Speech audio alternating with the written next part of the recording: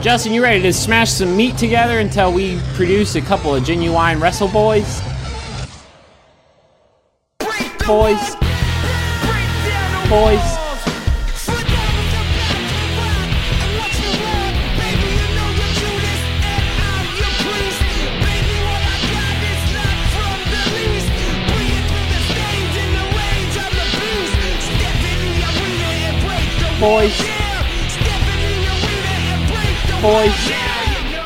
Hello, and welcome to Genuine Wrestleboys, a podcast of four friends made better friends through love of professional wrestling.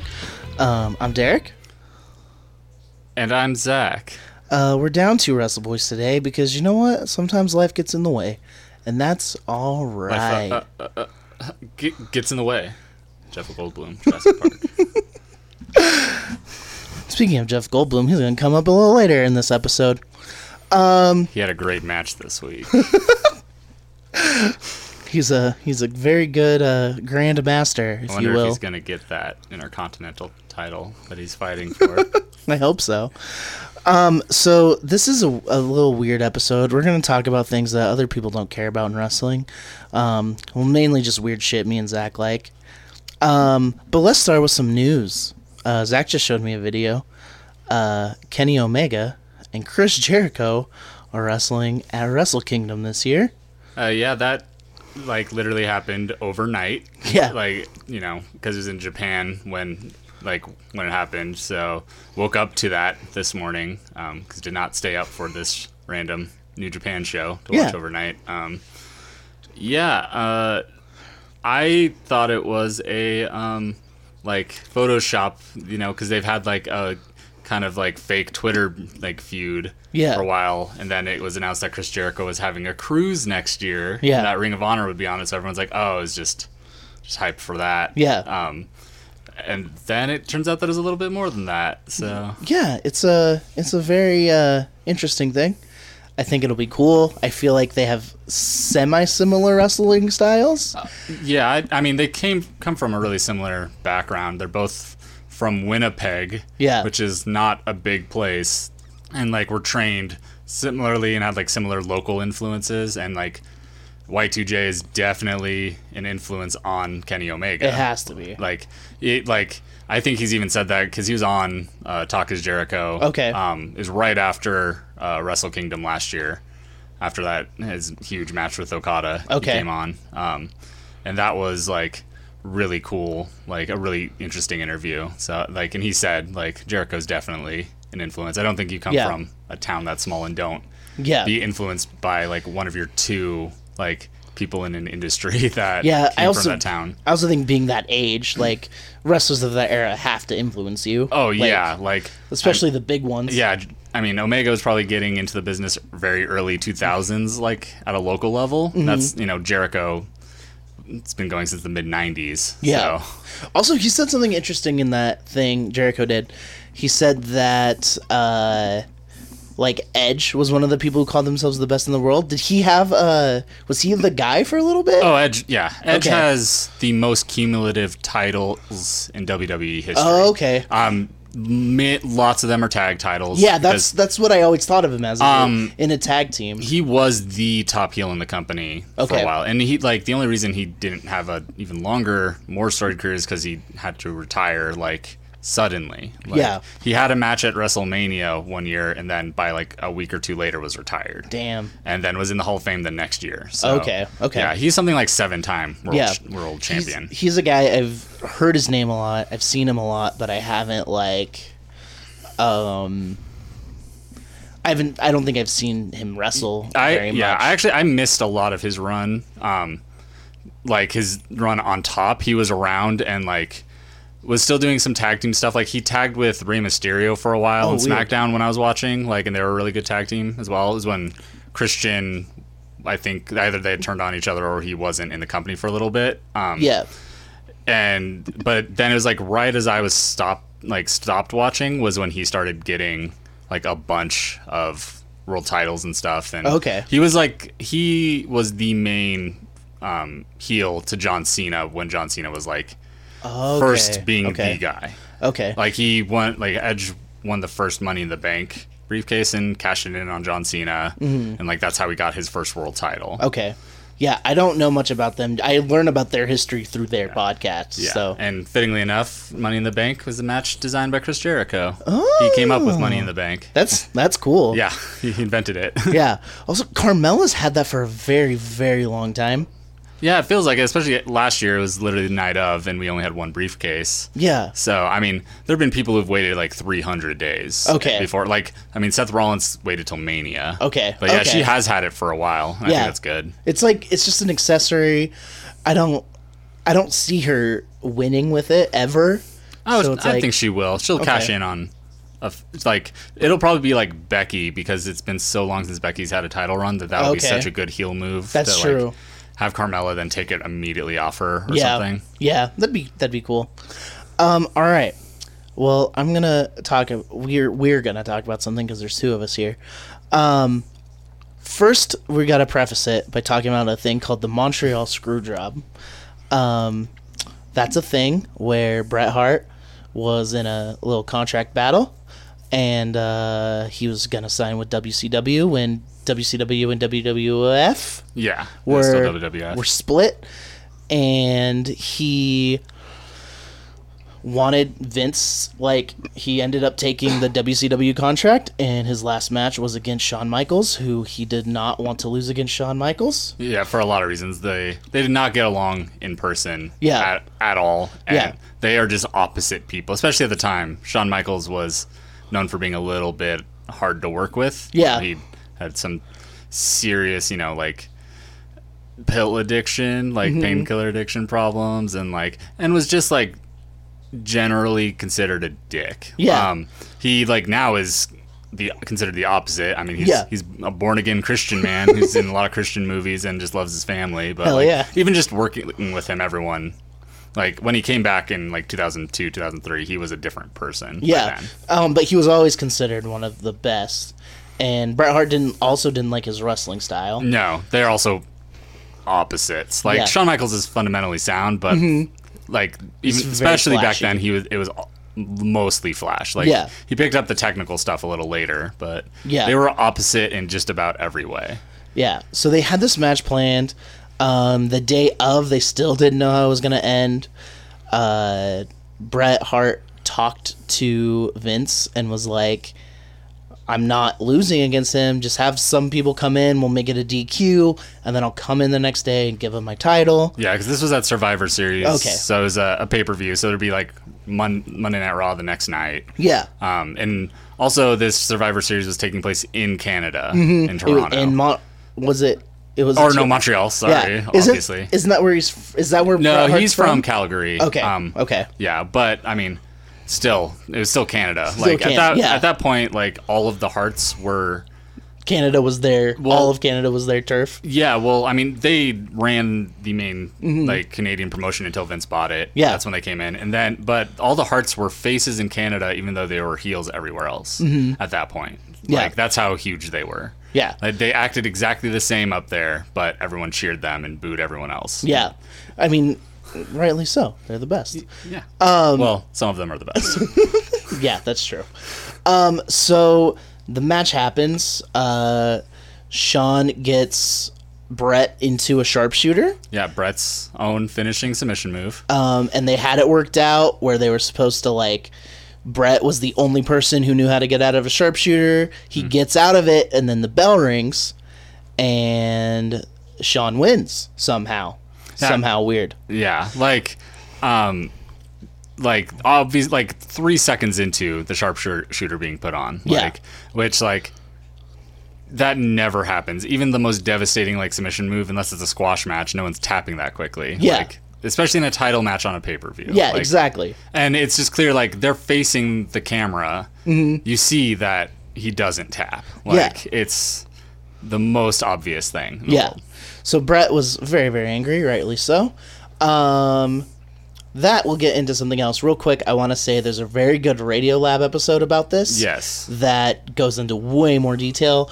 Also... it's called the La Mancha Screwjob, by the way. They also talk about Don Quixote. And how, it was basically one of the first views into like kayfabe not existing. Yeah. Or like the first like breaking down of that at that level. Yeah, and yeah. like also the first time like it changed wrestling like in unbelievably huge ways. I mean, because that's, you know, the fallout of that is what turned Vince McMahon into a character on TV. Like, he was a commentator. Yeah. Like, they didn't even address the fact that he owned the company. They always had a kayfabe owner of the company. Even though everyone knew that he did, and everyone knew that his dad had before him, he still was just a commentator. Yeah. But then he responded to like all the controversy about it, and then became Mr. McMahon, the owner of the company, and like biggest heel in wrestling history. Yeah. So without all of that, arguably Stone Cold wouldn't have been who he is. No. Kevin Owens never would have headbutted him. So we got a lot of cool stuff because of this very shitty thing. Also watch, it's not a WWE documentary. I just forgot what it was called. Wrestling with Shadows? Wrestling with Shadows. If you haven't seen it, watch it. Yeah. It's one of it'll make you, even if you're not a wrestling fan, it'll make you understand it more, and it'll make you fall in love with Bret Hart. Because he's the best. And like, it was the like just most like fortuitous timing ever. 'Cause they were making that documentary when the Montreal Screwjob went down. So they had cameras backstage, and like Bret Hart would like basically wear a wire into these meetings he had with Vince, so there's audio of them. Yeah. And like that, like there's been so many like similar moments in wrestling history, not as big as that, but you know, like where weird stuff happens, but you never get the full story. Yeah, exactly. That one you have the full story because there was a camera there. Yeah, so it's very good. But okay, so that's the Montreal Screwjob. Real quick, if you care, spoilers for Thor Ragnarok. Bret Hart is in it. It's been enough time. So there's a scene in Thor Ragnarok where it's basically like a gladiator match. Like Thor gets kidnapped and he has to fight a champion for his freedom, essentially. If you've seen the movie Gladiator with Russell Crowe, you'll get it. Hawkwind Phoenix is there. So Jeff Goldblum plays Grandmaster, who's Thor's in the ring waiting for his opponent, and it is the undefeated champion. So if that doesn't trigger your little wrestling brain, then Hulk Lesnar comes out, and Thor and Hulk get into a little battle, and Thor's about to win. And the Grandmaster, Jeff Goldblum, shocks him because they have these little things on their neck to control them. He shocks him so Thor won't win. And he pulled the Sakaar Screwjob on Thor. And I thought I was crazy when I was like, this is wrestling right now. This is wrestling. But I talked to some other people who saw it, and they agreed. Yeah, I saw it yesterday, like, and Derek had, like, asked me if I'd seen it before, and like said there was a wrestling thing in there. And then the moment that happened, I was like, yeah, Montreal Screwjob and a Brock Lesnar, Paul Heyman reference. Exactly. Like at first I was like, this is like a stretch. And then the more I thought about it, I was like, no, this is very, very specific. Like, one of the writers, or Taika Waititi, if I pronounced that wrong, I apologize, is a wrestling fan. Someone who had something to do with that movie knows what they're doing. Yeah, someone definitely did. I mean, later in the movie, Hulk does a just like most textbook vertical suplex on a giant creature that he fights. Like, it's like, you know, that's not too huge, like specific of a wrestling reference, but the way it looked is like, no one ever does a vertical suplex in a normal fight. I don't think I've ever seen any wrestling or wrestling adjacent moves in a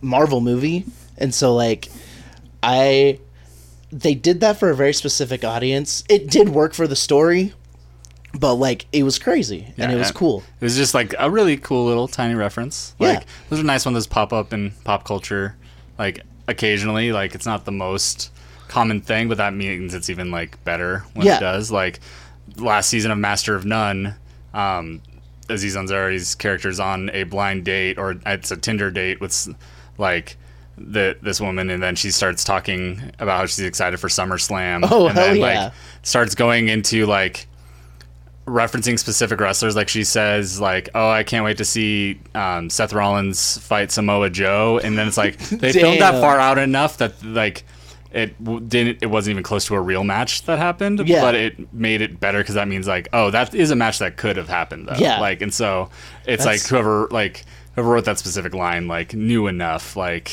I don't know if Aziz actually wrote that. I know he's a like small passing interest in wrestling, but it's just like really good, like tiny little reference. One that I always think about is in Furious 7 when The Rock does the people's elbow through a glass table. Mm-hmm. And he rock bottoms. That's what it is. Well, no, he does the people's elbow in 7, but he rock bottoms Statham in 6. Okay. Like, and I think Vin Diesel in 5. Like he like in almost all of his movies he does rock bottom at some point. That makes sense for him. But like they could easily not do that. Oh yeah. So, what are some other ones? I mean, for me, like one that is big, and I think I even talked about it on maybe our first or second episode, but it's a really awesome band from Boston called Aviator that I'm a huge fan of, and like know those guys through the internet a little bit. And but I reviewed their last album, and then like after the last song is like fading out, a Mick Foley promo comes on and like finishes off the album, and it like fits thematically with the album. That's awesome. Great. I'm probably even drop it in here. Hell yeah. Reminder to myself.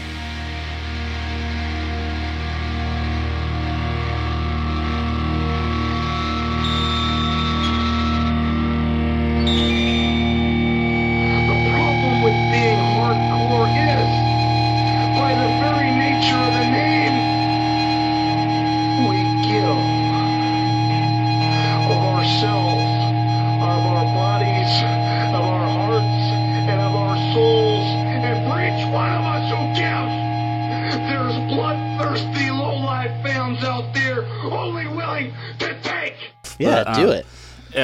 It's like, and I was just like, oh, like it even took me a second. I was like didn't recognize it quite right away, and then like by the end of it, I was like, oh shit, that is Mick Foley, and like looked it up, and it's an ECW. Damn! Like promo he ran before he was in WWE. Yeah, like he was in ECW right before. Okay, he came to WWF, and damn. You know, and like now I know that at least TJ, the vocalist of Aviator, is a huge wrestling fan. Okay. Like posts about it a lot and stuff. Shout out TJ if he does listen to this. But, and also their bassist Mike, like is a fan of wrestling, and I've listened to them on like a non-wrestling podcast talk about wrestling for a while. But that's rad. Yeah, but like that one was really sick just because it's already a band that I really love, and reviewing this album it was a little surprise. Yeah. And then I got to write about wrestling in a music review. Yeah. Another one, like, I mean, there's obviously Roddy Piper, who was in so many movies. Yeah. He was in They Live, which is good Carpenter movie. Hell Comes to Frogtown. Hell Comes to Frogtown. One of the greatest titles of any movie, and a great How Did This Get Made episode. Yes. He was in a lot of those movies, but he's like a cult star. Yeah. Like people who love, like one of my friends Ryan, he loves those things. Rowdy Piper's like one of his favorite actors. Yeah. Because of that. Like he also did some crazy shit. Like in Hell Comes to Frogtown, they didn't give him a script. Yeah. He just ad-libbed everything. Which shows, but still impressive. Also, in They Live, there's a, I think, 15-minute street fight with, like, very few cuts. So that's fun to watch. Yeah. Like, one I didn't even think about it because it's so, like, just, like, ubiquitous in culture, is that Andre the Giant in Princess Bride, because like when I was a kid, like I knew of him as Andre the Giant from Princess Bride before I knew Andre the Giant the wrestler, like, and he's great in that movie, like way funnier than he should be. Yeah. Well, when I was a kid and I didn't watch wrestling, I knew who Sting and Steve Austin were just because they ascended wrestling. Steve Austin was everywhere, and I don't know why I took a taking to Sting. I think it was just him in video games. I thought he looked cool. Yeah. Then I saw him on this Christian program in his makeup, and I was like, Mom, look. Mom, that's a wrestle guy. I think I can like wrestling now, right? Yeah, that was a weird little, like, besides Cena, there aren't any that ascend past that. Like, you couldn't be like, what current wrestlers do you know? They'd be like, John Cena, maybe Orton, but he's even that. Yeah. Like, I feel like they might recognize him from stuff, but like they'd recognize him from the RKO memes. Yeah, like, but those are the only two, and only because like Randy Orton is only because of memes. Yeah, like people know the RKO out of nowhere thing. Yeah, more than they know Randy Orton. Yeah, this is a tangent. We can go back to the pop culture stuff. Do you think anyone now will break out like John Cena did? Like, become a movie star of some sort? I mean, there's three big ones now. There's The Rock, there's Cena, and Batista. Yeah. I think it's going to be like Batista, where it's like it would be a surprising person. Yeah, like, yeah. It's not because they were so popular as a wrestler. Yeah. It's because they are a good actor when they decide to do that. Like, as much as The Miz wants to be, I don't think he ever will be. No, and I don't even know if that he actually really wants to be. That's just I think it's his character. Like, he does enjoy that stuff, obviously. I mean, he came from the real world and did, like, all those real world road rules challenges and stuff. And, like, he has that level, but I don't think he actually would want to, like, make that his main thing. I really don't think there's anyone like if that would like be because they're like the top wrestler and then like use that to cross over. I think it'd be someone like Batista was like a top guy. He's a multiple time world champion, but he wasn't like doing WWE movies like before he left, really, like, or at least many, like, I can't think of any. He's probably like had some small roles, but his was because he wanted to act and he went and did it and like takes it seriously. It was I don't know if I've talked about this on here, but it was really funny. He was like talking shit on The Rock in an interview because someone's like, do you want to be the next Rock? And he's like, no, Dwayne is The Rock in every movie. I want to be a character actor. And that seems like a joke, but then when you see the movies he's been in, like, he was incredible in Guardians of the Galaxy. He's incredible in Spectre, the latest Bond movie. And he says one word. The only fuck of the movie, right? No, it's shit. It's shit. It's very badly ADR'd. Literally one line in the whole movie, but he's still great in it. He fights very well. He acts with his eyes. Like, apparently his role in Blade Runner is really cool. I haven't seen it yet. Not either. But yeah, like, people breaking out of wrestling, like, I like it. Yeah, like, there are people who I could see having the talent for it, but wouldn't be interested in all. Like, Kevin Owens, I think, could legitimately cross over into, like, acting of some kind just because he's so naturally hilarious. I could see him being more of a sitcom dad. I mean, and maybe that's just me being biased because of his look. Yeah, but I mean, that's part of it. He doesn't have the, like, same look as those guys, and that's what makes him great. Like, it works within his character, but, like, just his talent could do that. But... And he would be hilarious. He'd be great in a children's movie, I would think. Yes, like 100%. Because he's got kids. He's got kids. And he's very, very funny. Like, that's something we haven't talked about. John Cena is very funny. When I saw him as a wrestler, I was like, oh, he's a wrestler who isn't that good because all my friends are telling me he's not very good. And he is very serious all the time. And then you see him in, I mean, the time as I was watching when he was like wrestling Punk and like stuff like that.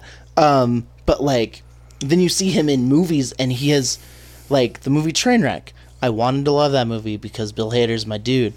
But John Cena was my favorite part of that movie because his timing is just so good. Yeah, it really is. Like, he's so interesting because like, every look you get at him is something so totally different than the other. Like, the character he plays on TV is obviously very different than him that then comes out in movies, like, which is very, very different than the, like, tiny glimpses you get into him as a real person, which are all so different. Like, and like when he's on Edge and Christian's podcast, like, you can tell, like, he knows what his role is. Yeah. He's the top guy for this huge company, and he is going to like do everything he can to like protect that company and his spot in it. Yeah. Like he will not say anything bad about WWE and just like puts over how great Vince McMahon is and stuff. Yeah. And he like from his perspective, I'm sure he 100% believes all of that. Because like, he got everything good from him. Yeah, and I mean, and he worked really hard and then got it. Like, but then like, you know, I've watched a little bit of Total Bellas. And he is a terrifying robot. Like he is a cyborg. He's just Nicole, take your shoes off in the house. We're gonna eat dinner and then the men will go to the men's room. Which is not a bathroom. It is a big leather room, and we're going to smoke cigars. And the women will go to the women's room, which is not a bathroom. It is the room the women go to. And they'll do whatever they do in there. Please take your shoes off. Like, that is him on that show, which is so different than every other look you get at him. And then his, like, Instagram is weird. His Instagram is one of the best things. Weird, like, expressionist art in a way. Like, it's so strange. It's just photos with no comments, and it's like you're left to interpret them. Yeah. It's almost like he goes to, he does movies and stuff to let loose. Like where most people in WWE, they get to be wild, and like just be crazy, like Ambrose, Owens, and Zayn. But he gets to like go to movies. That's where he lets loose. Yeah. And it's weird. I've also, what you were saying about him being a robot, I've heard that about like Christian Bale. Yeah. And like maybe even DiCaprio a little bit, is that they're very, very boring in real life because they like take on these roles where they have to put so much into it, and then in real life they're just like, "What's up? Yeah. Cool." That's me in real life. Yeah. But even then, like, I mean, Total Bellas is like, it's a reality show. Like, he's choosing to be that character. Like, that's another character. It's a weird character that he's choosing. I also wonder if he's just fucking with people. He's the heel of the show. Like, at least in the first season. I've heard JJ, Nikki and Bree's brother, becomes the heel in the second season. Oh. I've heard. I haven't watched any because it gives me anxiety how awkward everyone is. I don't know. I feel like I want to watch it just to see more Daniel Bryan. That's pretty good stuff, but you have to adjust to them calling him everyone calling him Brian. Yeah, because that's his name. I'd get used to it. Everyone calls me by my last name, so it's cool. Yeah, fair enough. Yeah. There's an Air Bud movie where a monkey teaches a dog how to wrestle. That's true. And they, oh man, what is it called? It's called Russell Madness. Oh. Which obviously they wanted to call it WrestleMania for Russell Terrier, as the dog is.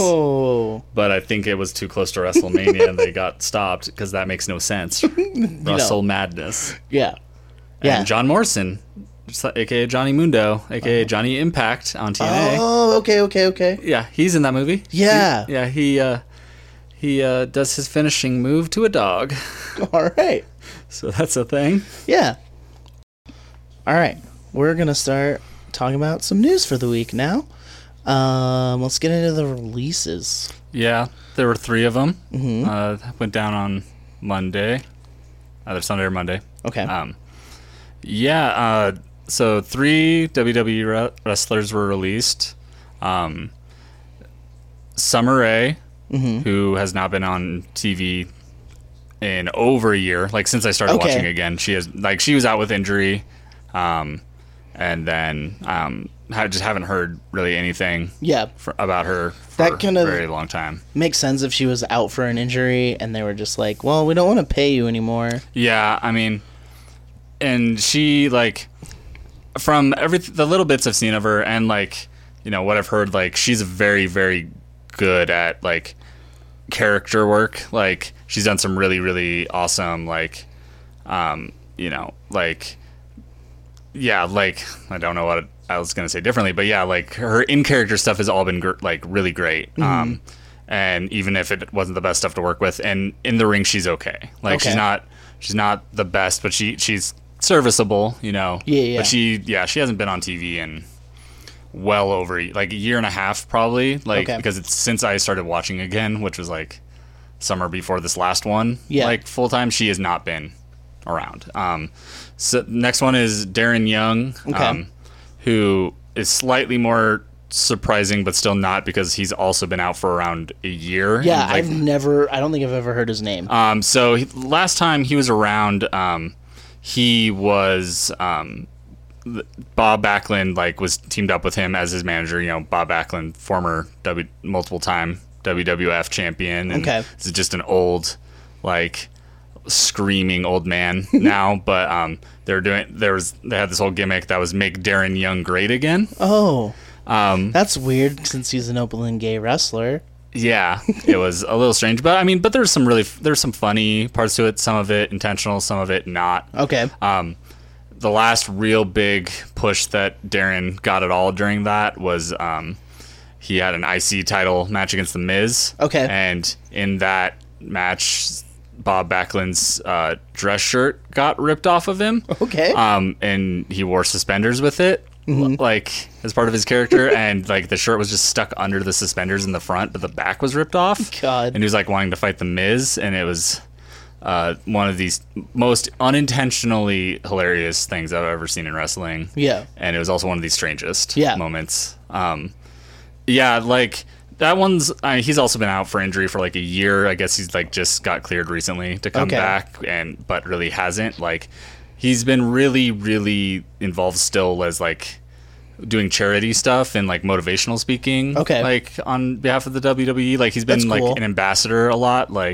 I think it's called their Be a Star campaign. Okay. Which is he's been kind of the main face of. Okay. While he was out. He's a good wrestler. He just never connected. Yeah.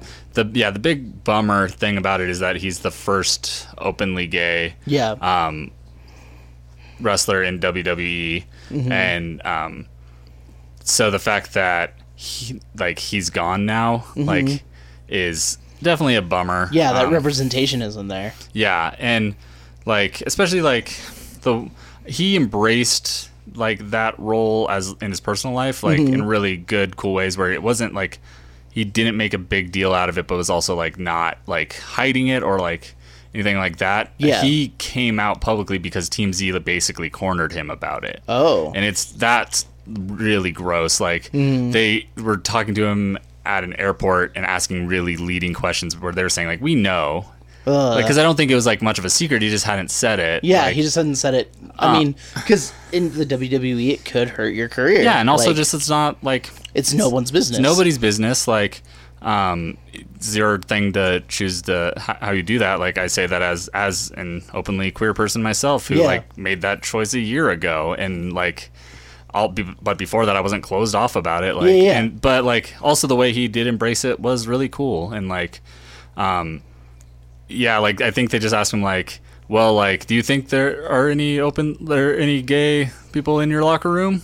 After asking him questions about do you think that there should be an openly gay wrestler in the WWE and stuff like that, and then he's well, I can tell you I know there's one because I am one. Yeah. And then later that night TMZ saw John Cena and were asking the same set of questions, but then said oh, so you haven't heard Darren Young came out today. He's oh, good for him, man. Yeah, that's awesome. And it's hilarious because it shows how bad just gross TMZ is, because they're talking to John Cena and Nikki Bella is behind him wanting to leave. Yeah, and they never bring up the fact that there's another professional wrestler in this. They don't even reference it. It's just oh, you're gross and sexist and everything else awful, TMZ. But yeah, that's terrible. Yeah. Then so it's a bummer that he's gone, but also not a huge surprise because he's been out for so long. The other the last one, which is the most shocking one by far to everyone, is Emma. Yeah. Because she's been in active storylines. Well, I mean, she introduced Asuka to the main people. Yeah. And it wasn't a squash match. No. She got a lot of offense in. Oh, yeah. And she's a very good wrestler. Yeah, who has just been saddled with the worst gimmicks, consistently, and so has never gotten over. Yeah. At all because of that. Yeah. But legitimately, part of her character storylines recently was saying that she started the women's revolution, and that's true. Yeah. She and Paige in NXT were first women wrestlers who got time. Yeah. To show what they could do, and weren't they the ones who changed it from like bikini contests to like wrestling? Yeah, like besides like China and like the ones that came way before. Yeah, because I mean, way before it wasn't always like that. And, you know, and China like existed separately in an era that was starting to become that, and then it got really bad. Yeah, because then there's also Trish and Lita who got time on TV, even though it was still like over sexualized and gross misogynistic ways, and like, but they like still headlined a Raw for that title, and it was still, they got some time. They'd get to do 15-minute matches, not 90-second matches, which was the state of the WWE from in the entire like quote unquote divas era of the mid 2000s through 2 years ago. Well, yeah, we've talked about it a lot. It was the bathroom break. Yeah, like I remember trying to watch it, and it's just like, this isn't entertaining. No, this isn't fun. It's not even gross. Like, no, it was in a really weird place where like basically it just was nothing. Like, they weren't hiring women wrestlers to come be wrestlers. They were hiring fitness models or just models in general, which, because of a look, and which is, you know, not like a bad thing for those women wrestlers. No, it's just they weren't wrestlers, and so like some of them like turned out to be fine, you know, and learned, but they never got the time in the ring to actually learn. So they'd only hit a certain level. You know, and there are some wrestlers left from that era now who show they can do that. Like Naomi's from that era. And that's why, like, when she became champ at first, like this last year, she still needed to grow because she hadn't had enough time on TV. Yeah, and she's done that in the last year because she's has a solid foundation and now has had time in the ring. And then, you know, like the Bellas were from that era for sure. And before she left after WrestleMania, Nikki Bella was like, she was putting on good matches, like which was not them at first. Like, that's the weird thing, is that when she had all her title runs as the top woman in the WWE for a bit, was when she wasn't that good of a wrestler. Yeah. And now she's very similar to her fiance John Cena. Like, when his like most successful time in his career in a kayfabe viewpoint was when he wasn't as good as a wrestler as he is now, when he's not winning titles all the time. Yeah, he's when he's I don't know, putting some different kind of work in. Yeah, like he cares a little more. Yeah, I mean, he's always cared. But now he's hitting a different level. Yeah, and I mean, it's all those indie guys he's getting to work with. Like after the U.S. Open Challenge, when he was facing all these indie like darlings from NXT. Yeah, and like learning stuff from them, because he'd never faced guys like Sami Zayn, Kevin Owens, Cesaro. Like, it's like Neville. Making wrestling fun again. Yeah, he just never worked with anyone like that. So he definitely learned from them again. Like, and they, I'm sure, like learned a lot about working in the WWE by working with him. Oh, of course. And working in a main event slot. Yeah, but back to Emma.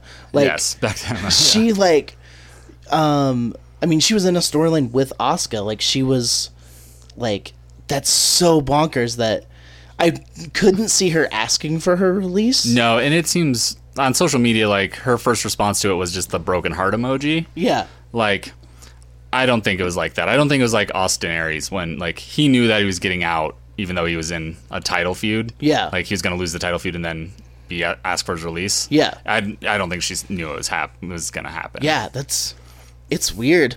Yeah. I wonder if it's just like getting laid off from a job, or like, I don't know. I guess the reason doesn't really matter in the grand scheme of things. I think that she will find work.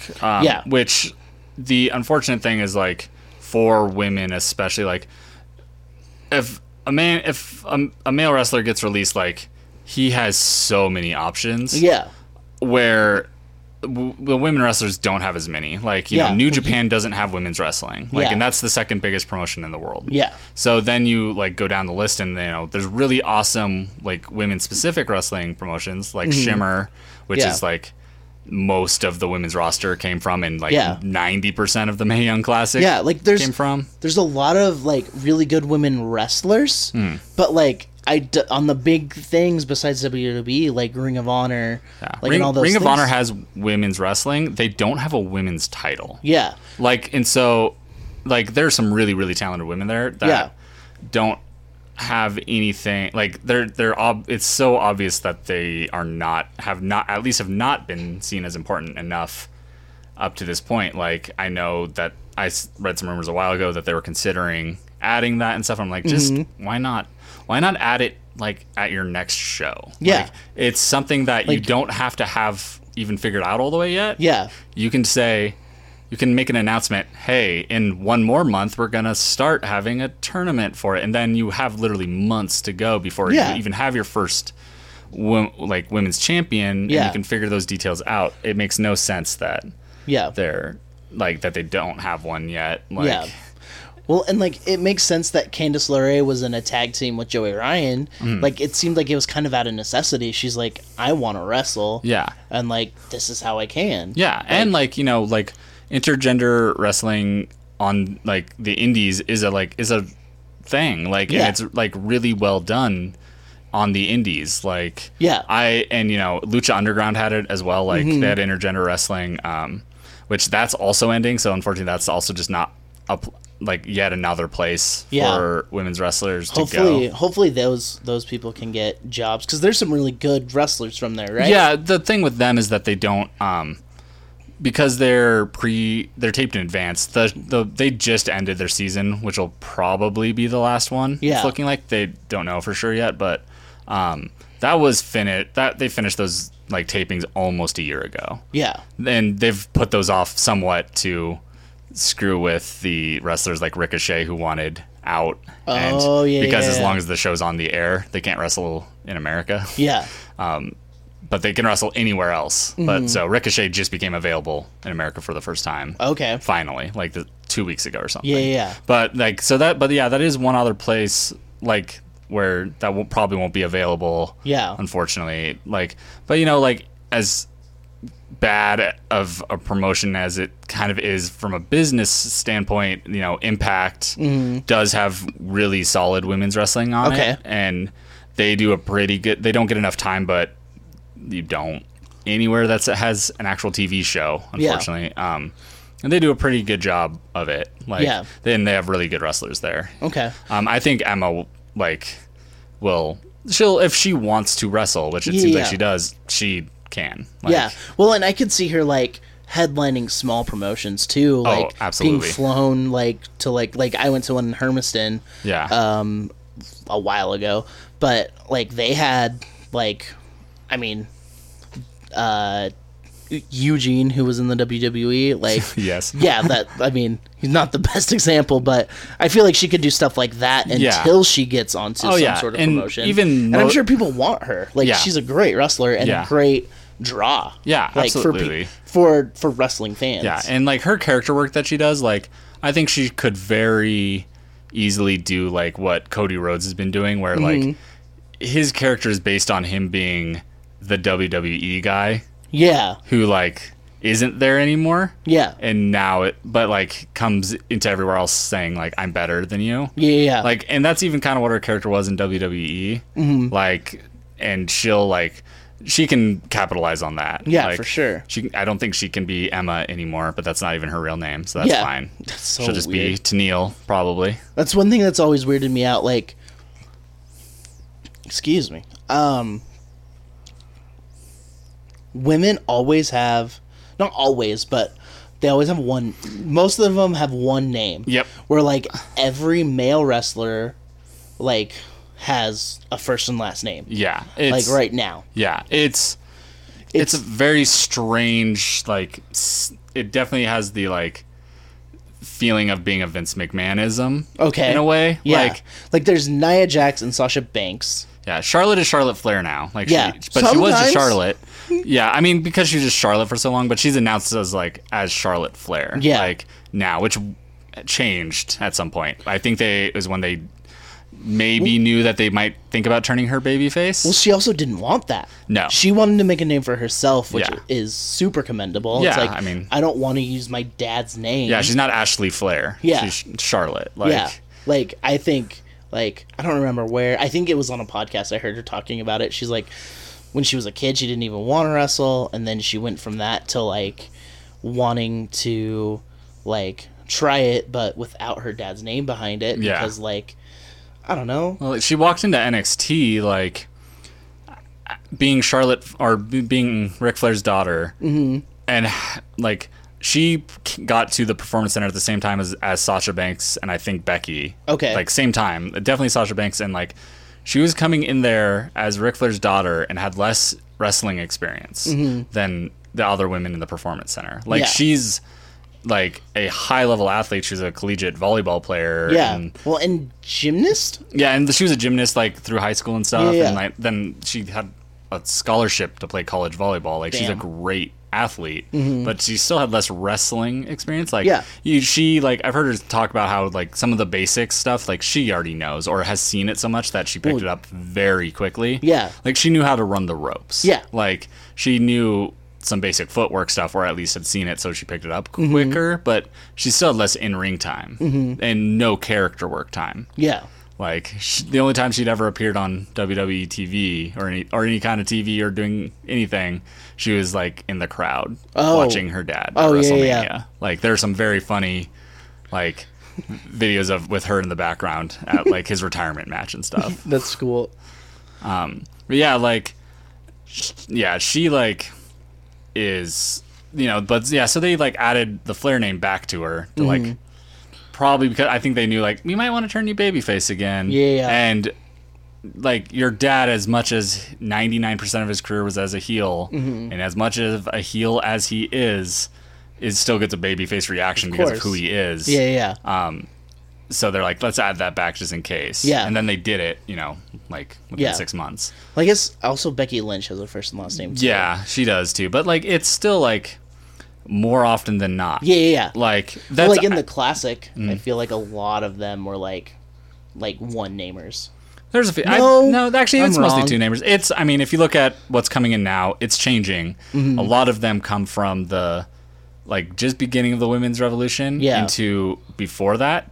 And also, Bayley is, like, the one big exception out of that. But also, that fits her character really, really well. Yeah. Like... It's also not... I guess it's not that big of a deal. It's not... I mean, there's a weirdness to it. But it's weird when it's, like, a real name. Like, Emma. That's real weird. Especially if that's not her real name. Yeah. Her name's Tennille. She's Australian. Okay. Only Australian people have ever been named Tennille. Yeah. Tennille Dashwood. I don't remember. Yeah. It's her Instagram handle. Okay. But yeah, like, it comes from, I think, that era that we were talking about earlier. That's where the Divas era, because one, the fit with the Divas image, there it was like almost like a Madonna or Cher or like pop star quote unquote diva thing. Like, also it added to the fact that, like, all those women were, like, almost indistinguishable because they were given no character work time, and it was all just, like, the same terrible stuff they were given. That, like, I hear women from that era when I wasn't really watching, and I hear their name, and I'm like, I don't know which one that is. Yeah. Because, like, they did so little to distinguish them. Like, it's not their fault whatsoever. It's Vince and everyone, you know, giving direction to the company at that time. Yeah. But it's, like, so I'm glad they're going away from that. Yeah. For sure. Because, I don't know, it just gives them more character, and also, like, it just feels better. Like, you think about, like, one word, like, men wrestlers, like, most of the ones that just have one name to it, it's something very specific. Well, it's Goldust, it's Sting, it's Diesel, it's, you know, Undertaker, Kane, like, it's people like that where, like, their name influences their character. I can't think of a single male wrestler who just goes by a first name.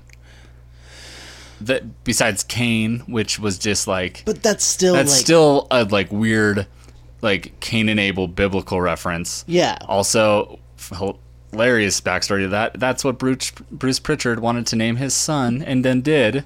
And Bruce Pritchard named Kane that before he had his son, who was also named Kane. Oh. Also, The Undertaker was originally Kane the Undertaker. Oh, okay. But then they just made him The Undertaker and then used Kane for Kane later.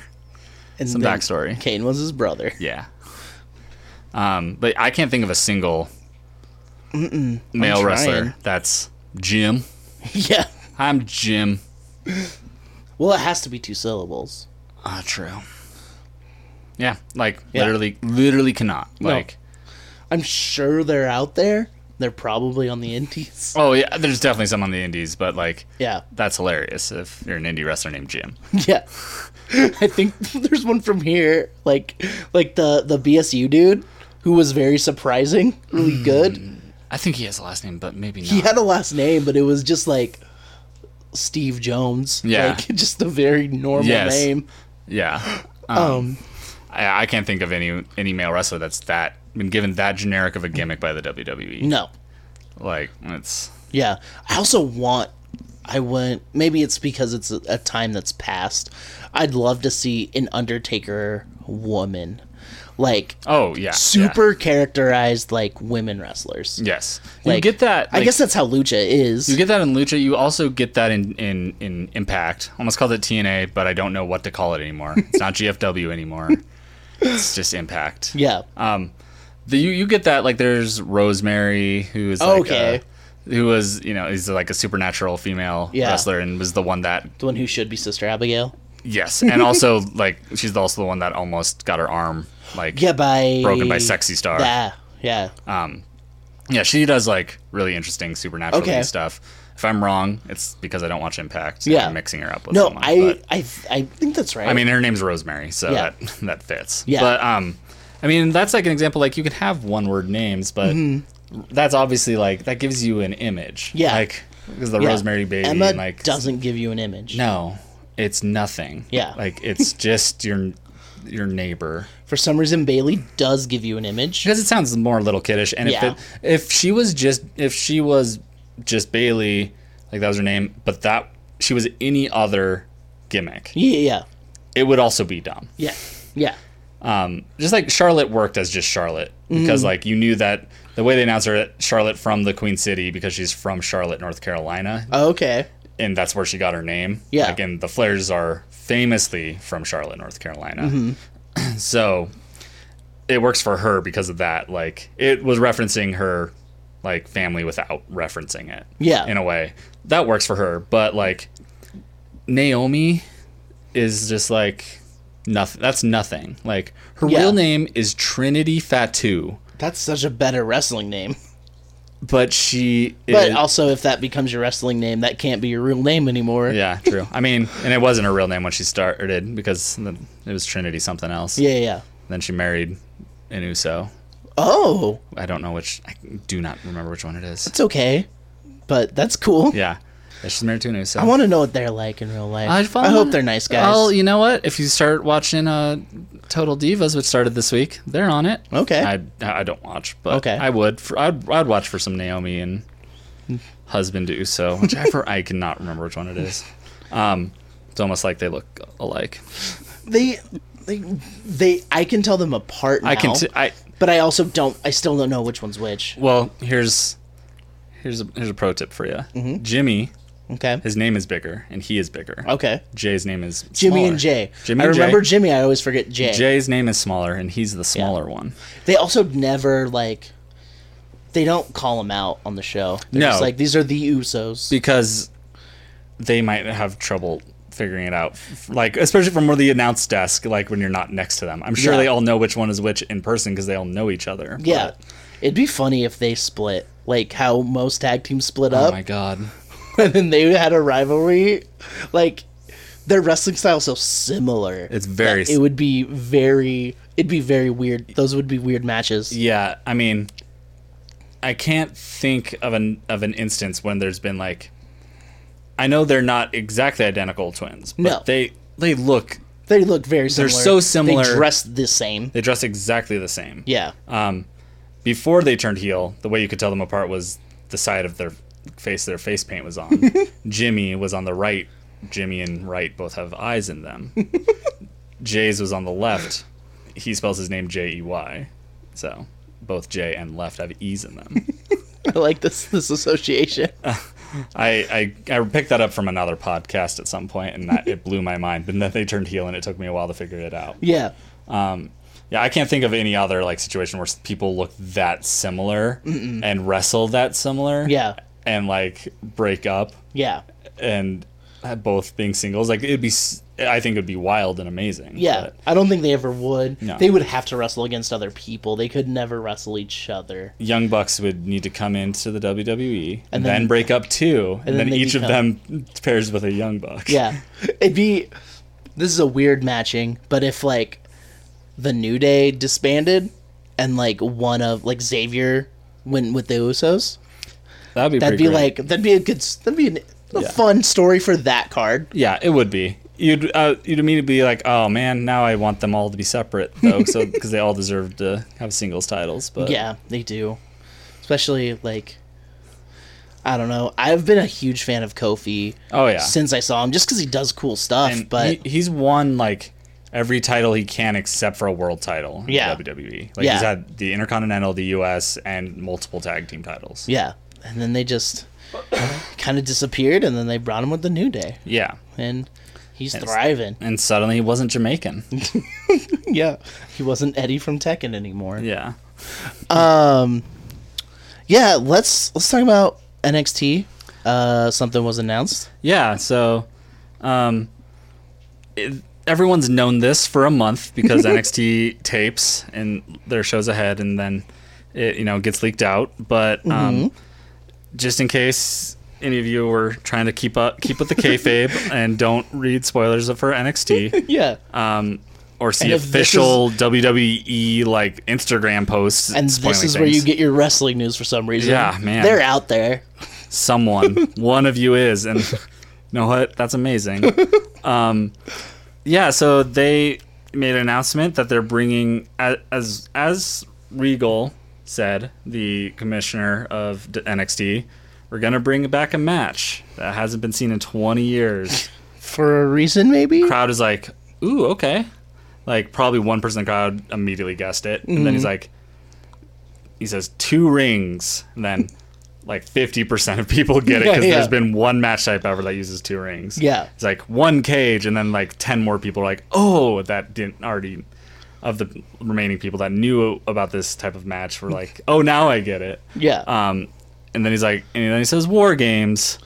So War Games is a buck wild WCW match type that ran for like 10 plus years. I went back to try to watch some, and I was surprised how many of these there were. It is a match involving, in the WCW format, was 2 teams of 5 fighting within a two rings inside of one gigantic rectangular steel cage, trying to eliminate everyone from the other team. Yeah.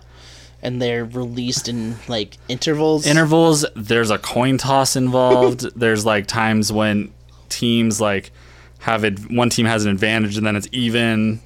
And it was the most difficult thing to try to understand I've heard of War Games and stuff. I've heard how messy those matches were, but that's kind of all I've heard about them. But yeah, they're bringing it back. It's obviously going to be different because it's not using elimination. Like, they might still do elimination. They haven't announced, but they aren't doing like teams of 5. There's going to be 3 teams of 3 wrestlers. Oh yeah, I forgot about the 3rd team. Yeah, because it all came from basically all these different tag teams getting involved with each other and like messing things up with each other, because there's Authors of Pain, which you'll remember is only a 2-person team, but we'll get to it. Yeah, and then Sanity, current NXT tag champions, which is a team of 3: Eric Young, Killian Dane, and Alexander Wolf. It's actually a team of 4, but Nikki Cross can't wrestle. No, but she is listed as an NXT tag team champion on the website. That's She's listed. Great. It lists Sanity and then lists the members, and she's in there. So, that's awesome.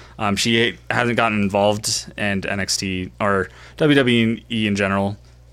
I don't trust to handle intergender wrestling. No, I don't even though either. I support it wholeheartedly. Yeah. I just bought a World's Cutest Tag Team shirt this week.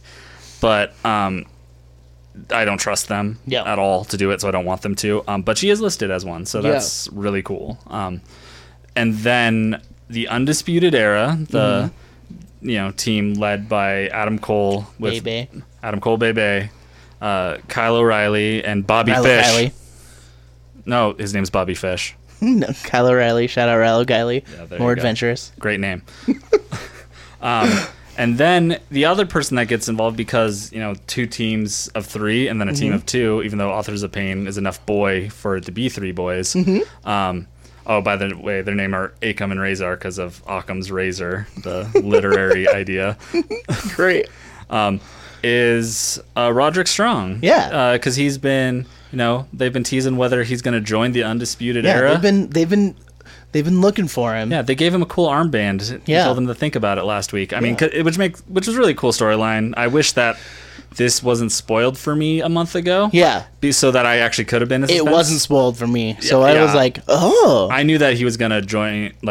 I knew what was gonna happen. So basically, what happens is Undisputed Era all used to be in Ring of Honor, and so did Roderick Strong. So there's that connection with them. Yeah. And they offered. He keeps losing all the time. In really, really good matches, and so after he lost to Drew McIntyre, they offered him an armband and said, "Think about it. Maybe you want to join us." And then so he came out, put the armband on, and then went into the ring, and they're like, "Yeah, you're gonna join us," because Undisputed Era broke up a tag team title match between Sanity and Authors of Pain. And then he ended up attacking the Undisputed Era instead. So sealed himself as face. It wasn't like a face turn, but it was like a swerve away from what you thought. The turn that you thought was going to happen. It shocked me. And then started helping out Authors of Pain and Sanity, which are somehow both faces in this arrangement, even though they're both natural heels. Sanity's kind of been turning face because they're so popular, and it's just weird because they're Sanity and their whole thing is that they're pure evil, essentially. Yeah, they're just chaotic. They're anarchists. They're definitely supposed to be 90s punk anarchists. Yeah. But Nikki Cross is a genuine face in the women's division which is crazy because she's, I don't know. When I see her, I'm terrified. Oh yeah, but also they've had people sneakily attack her to keep her from winning, and she fought Asuka when Asuka was a definitive heel. Was that the last woman standing 45 match? minutes? It was a solid half hour at least. And NXT only gets an hour a week. Yeah, so it was more. It was half the episode. Yeah, and there's also commercials, even though it's on the network. Yeah, but they're still showing us ads for things on the same network that we're watching currently. Yeah, that was my introduction to Asuka, actually. Oh, it's a great match. Yeah. But so they kind of started turning her face at that point because she's fighting Asuka, who was actually being sneaky to win and stuff. Sanity would run in on people early on and be like that, but they haven't done that in a while. Yeah. And against Authors of Pain, they had Nikki Cross involved outside the ring in that match and stuff, and took a bump through a table through the 2 biggest boys in the match. Yeah.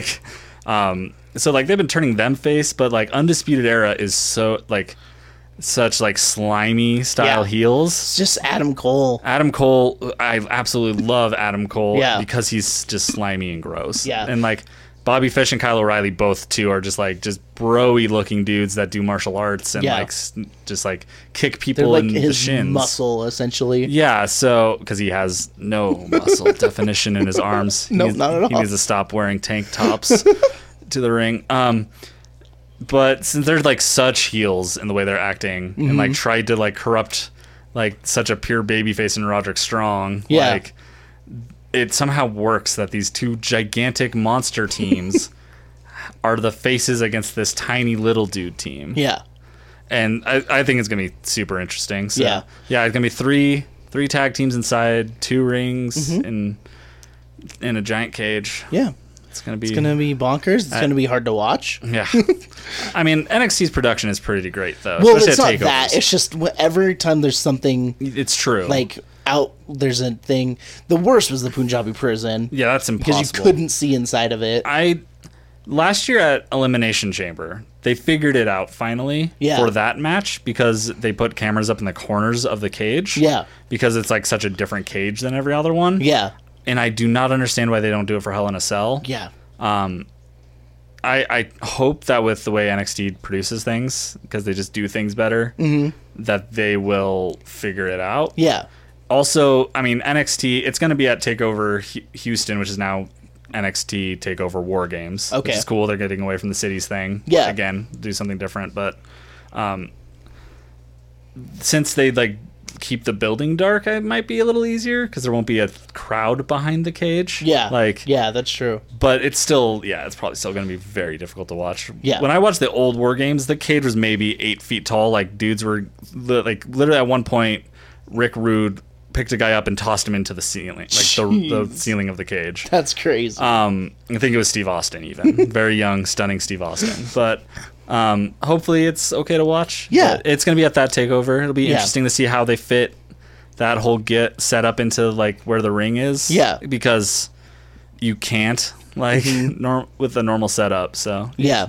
it'll at least be interesting from that standpoint. Yeah, to see and what they that'll be a great show anyway. like, do they lower the second ring down with the cage? Like, what do they do? Because it's not the only match on the card. Like, you can't have 2 rings out there all night. Maybe they will and just be like, Just tarped off. just here. Don't pay attention to it. Just, oh, you went in the other ring. Nope, get back here. Just hang out outside. If you're gonna do stuff, don't get in the other You're disqualified. ring. But I am excited for that show because the women's title match with That's gonna be very Kairi good. Sane, Ember Moon, Nikki Cross, and Peyton Royce. Yeah, that'll be fun. It's gonna be very good. All 4 of them are very good. Yeah. Like, Peyton Royce is like the weakest in ring of all of them, but she's still like super solid. Yeah. Does great character work in it and out of the ring, and like her moveset is still like solid enough, especially in a Fatal 4-Way. Like, she was in one for the women's title like over the summer. It was, like, her and Billie Kay and Nikki Cross and Asuka. Yeah. And like you can like do a really long, interesting match with 4 different people. And all 4 of them have very different styles. Yeah, so. Nikki Cross is she's like essentially a brawler. Like, yeah, she is. The way she wrestles is like what you would see in a street fight. Yeah. And I love it. I mean, she's Stone Cold-esque, like, in her moveset. Yeah. Like, but then still does, like, surprisingly, like, really athletic things. The swinging fisherman's neck breaker. Yeah, there you go. My favorite move. Yeah, and then, Kairi Sane, like, being, like, super, like, tiny. Like, she's smaller than Nikki Cross. Yeah. Like, and Nikki Cross is built, but she's very short. Yeah.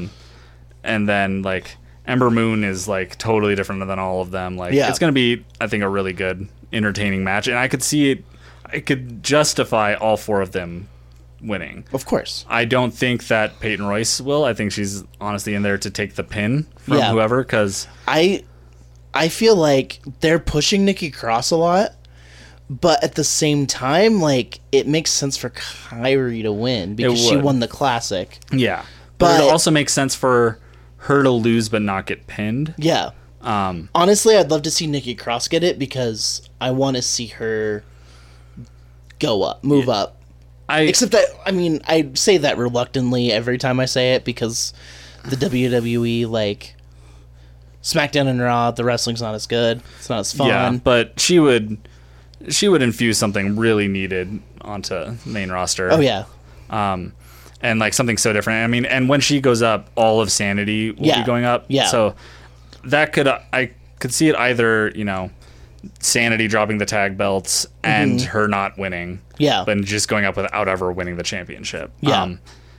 Which would be totally fine for her. Or I could see her winning and them retaining and, like, holding it for a while and just having all of Sanity, like, being holding, like, a belt they actually defend. Like, she technically does have the tag belt, but she can't defend it, really. Yeah. But, like, her having the women's title and that the 3 men sharing the tag title, which is also, I think, really cool, would be cool to, like, show clearly, like, she's the only one of them with a singles title, because they do a really good job of, showing, like, she is, like, just as, like important a member as the 3 men. Well, and she gets involved in those matches too. Yeah, exactly. And like, takes bumps. Yeah, and, like, the men are, like, they react to her as like just like they do for Killian Dane, who's a gigantic man. Yeah. Like they don't treat her like the girl who's there. Yeah. They treat her as another member of the team. They treat her like a threat, which she is. Like she will attack you. Like,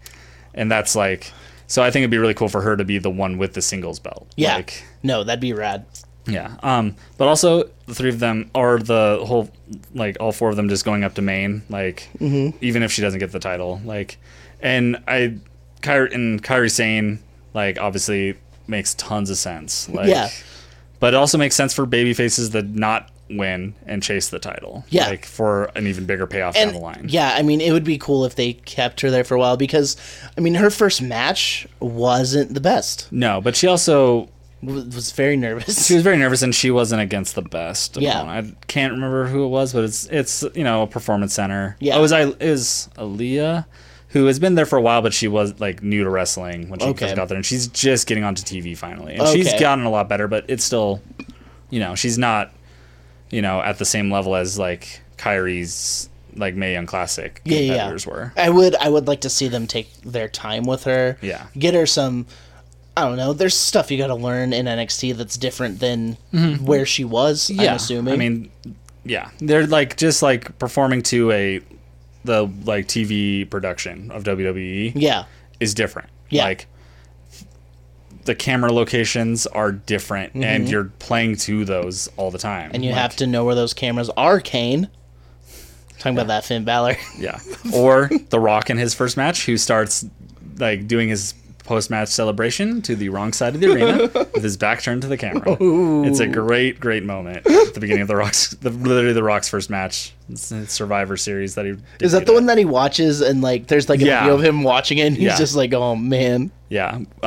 He turns to the wrong side and because it was a little confusing because they're at Madison Square Garden and that doesn't have a typical setup, like the normal ring setup, because it's like way closer to the ring. Okay. And the hard camera's on the opposite side of the entrance ramp. Oh, okay. So he was turned towards the entrance ramp, just like yelling, and there's no camera facing. Oh man. But yeah, there's like stuff like that. I mean, the ring is different than a lot of other rings. Like, it's slightly different. It's bigger than some promotions have it. And I can't remember. I don't know off the top of my head, like the promotion that Kairi came from in Japan and like what their setup's like. But also they like not every promotion uses real ropes that are like covered. Some like of them use chains or like wire and stuff like that. Like it's just different. So like there's stuff to learn, and like also the pacing of the matches for TV is different, and like she's done a good job of it so far, but it's also it's different being on weekly TV in the tournament. And Peyton Royce could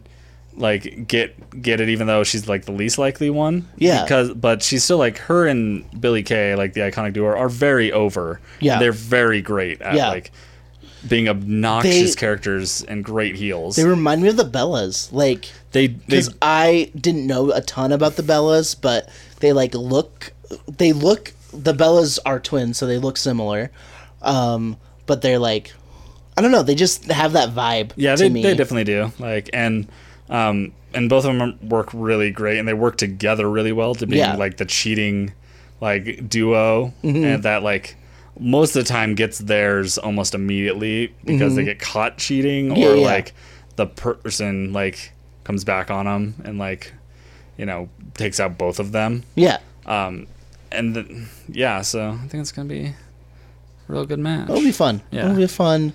We're also going to get an Aleister Black versus Velveteen Dream match, which is the match I had no idea I knew I needed. They better kiss. I get, Esai said it once, that the Velveteen's Dream's in-work stuff ruins the character for him, and I get it, but I kind of like he's clunky.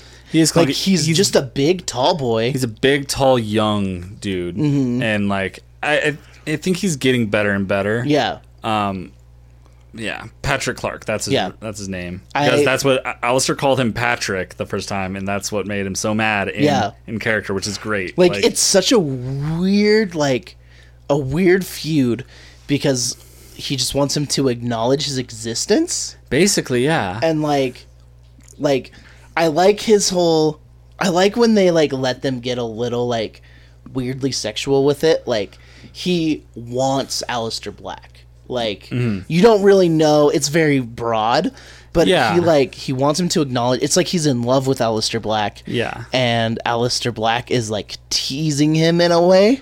Yeah. But without, like, but they're also not going, like, so, like... They're not, like, it's not doing overt. it obvious. Like, and they're not doing it, like... They're not like, Velveteen Dream isn't a heel because of that, which is what it would have been at any other time in the WWE. Yeah. He's a heel because, like, he sneak attacks people and like... He's throwing fits. It's throwing fits, and he's, like, really cocky and arrogant, you know, and, like, dismissive of other people. Yeah. And his, like... I don't know. I just like his whole vibe. I love that he's just wants to be Prince. He's just not as spicy as Prince. Yeah, and I even like that they've toned that even down a little bit, like with this feud especially, and now it's like he's becoming his own character. Yeah, like he comes. I love that he comes out dressed differently every time. Yeah, I love his like velvet crop tops that he wears sometimes. It's like I you know, no one else in the WWE right now could wear that. Yeah. And you're pulling it off. 6'5" Patrick Clark wearing like a velvet crop top. Yeah, I really hope he hones in his character and figures it out. I feel like because NXT is developmental, so I think he's just like having fun and like figuring it out. Yeah, I think so too. Like I think it's one of those gimmicks that's like he wanted to do this gimmick really badly. Yeah, and now he's figuring out how to actually do the gimmick. Oh yeah, he like. When you have an idea that's like stuck in your head so much that you can't see the like flaws or holes in it at first, and like now he's like starting to figure it out. Yeah, and I just love the tension between them. Yeah, because they're such an unlikely pair. Yeah, and it's advancing Aleister Black, which like the last thing I would have expected, like because they had Aleister Black start talking as like the beginning of this feud, and he had like literally not said a word. Oh yeah, in NXT, like he had just been silent the whole time, and he's still mostly silent. But now he's talked a little bit, and like it somehow didn't ruin the mystique of the character. No, he's just like talks sometimes. Yeah, like and like surprisingly less of an accent than I was expecting. Yeah, yeah. I think it'll be a good take. I mean, Takeover's always great. Yeah. So I think it'll be. Is the other match McIntyre against Ciampa? No. It's Almas. I get them confused. Yeah, Ciampa's still out, unfortunately. Yeah. Ciampa's with Gargano, or was part of DIY with Gargano. Yeah. Andrade Cien Almas. Yeah. Founder of the original Los Ingobernables. Oh. De Mexico. The original. It's just Los Ingobernables because De Japón is because they branched off. Oh, so, interesting. Yes, so I always wondered why Japan had a Spanish Spanish gimmick. Well, so it's because Naito, when he went on what's called excursion, which is when you're a young wrestler, and Japan especially does this, send you away to go work other places for a year. It's like being on a Mormon mission. Yeah, like so that's why you can find videos of Okada in TNA. Fuck. Yeah. He worked in TNA at the same time as the Young Bucks were there before they were really the Young Bucks. The Young Bucks aren't young; they're old, right? Nah, they're in their 30s. Okay, so they're probably like early 30s. They're dads. Yeah. But yeah, he ended up working in CMLL, which is biggest Mexican promotion at this point. And he joined Los Ingobernables, led by Andrade Cien Almas when he was a different character. Okay. Before he unmasked when he came to NXT. Oh, okay. Almas. And then went back to New Japan and founded Los Ingobernables de Japón. Okay. And branched out there. Now it's a much bigger deal than the original Los Ingobernables. Yeah. So I mean, he was like floundering in NXT until like the last couple months, and now all of a sudden he's like a worthy title contender. Yeah, which is amazing. Like it's what he originally was. They finally figured out how to make him like the old him from Mexico. Finally figured it out. Yeah, which is really cool. I mean, Selena Vega is great. Yes, with him. She Hurricane Rana'd Roderick Strong last week, and it was great. The greatest thing. Yeah. He sold it very, very well, too. Well, he was into the steps. Yeah, he went head first into the steps Yeah. to sell it, which was amazing because you don't see, like, you hadn't seen her hit anyone, get involved physically in any way, and then that was the first thing. Yeah. But then this week, they... had Drew McIntyre was coming to the ring with a contract saying like, hey, come sign the contract. Yep. And then they beat him up. He signed it, took her gum out of her mouth, and attached it to the contract to Drew McIntyre with her gum. Oh, I must have missed that. It's really I good. kept like dozing in and out when I was watching it. It's easy to do with 19 hours of wrestling a week. Yeah. Oh, I love it, but I love it. I wouldn't be watching it if I didn't like it. Yeah, even the bad parts, I just let them pass by. Mm-hmm. We ain't no Brady here today. Yeah, Shout out Brady. I try to watch the Hulu edits just because it's more palatable. Same, even though they cut out the whole Nia Jax return this week, so that was really dumb of Hulu to do. Yeah, they cut out them announcing a member of the Survivor Series team. Yeah, and Nia Jax returning for the first time in over a month. Hulu just didn't have it. Yeah. When they had like other stuff from the show that wasn't good. They also took out the Tricker Street fight. That's I didn't. They took that out. The Good Brothers were their Southpaw characters. Yeah. But I also heard it was trash. Oh yeah, but I still want to see it. Yeah. Tex Ferguson was in the ring. That's true. And Chad Too Bad. With pumpkins on their heads. Yeah. Well, I think this is a good place to end it. Probably.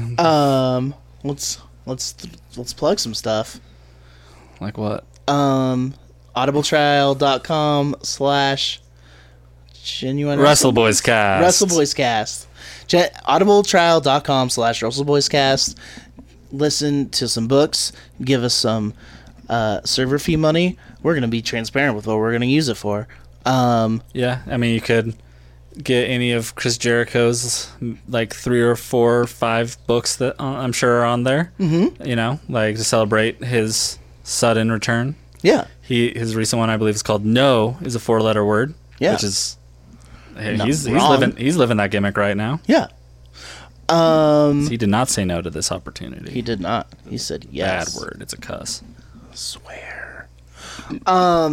You can follow me at Ostercoaster on Twitter, at Blue Ghazi on Instagram, at Duckshirt is Esai on everything. Wrestle Drums is at Matt on everything. We miss you guys. Yeah. You can follow me at Kayfabe Dad on Twitter and at My Chemical Dad Pants on Instagram. Both great names. Oh, whoa. I'm getting a push right now. Yeah. Man. Strap the rocket to you, brother. Oh, brother. Shout out Edge and Christian. Yep. And then follow us at WrestleBoys Cast on Twitter and at Genuine Wrestleboys on Instagram. Yeah. Go to our website. It's WrestleboysCast.com. Yeah. I'm slowly trying to make it all up to date. Yeah. Someday will be. He's making some great images to go with our episodes. Yep, those will be out eventually. Please just look at them because he gave us some sneak peeks and they're wonderful. Can't wait to see this one. I can't wait to figure it out after I also title this episode. We'll see. And there was one more thing I wanted to say. Thanks for listening. If you are listening in the ether, email us, slide into our DMs, Facebook message us, whatever. We want to know what you want to know. Tell us what you want to hear. Like, give some suggestions, questions. We want to interact with you guys. We love you. I don't know any of you except the ones I've talked to personally. But I love you all. Yeah, I think. I was looking at some of our analytics. I was like, I don't know where some of these listens are coming from. Yeah. That's pretty cool. Yeah. I know there's a dude from Montana. I think I know who that is. Yeah. I'm pretty sure that's I'm so bad with names. I'm so sorry. You're in a cool band called Cheria. Yeah. I know he's Connor. Your name is Connor. Furry Fins on Instagram. He recently played a Halloween set, and he played sets from Joyce Manor, A Great Big Pile of Leaves, and the weaker thens. And if I lived in Montana, I would have been there bawling my fucking eyes out. So Same. shout out to you Connor. for liking great music, Connor. Yeah. Shout out. Yeah, that's going to do it for us. Wrestleboys 316 says, Hulk smash the patriarchy. Boys. Boys.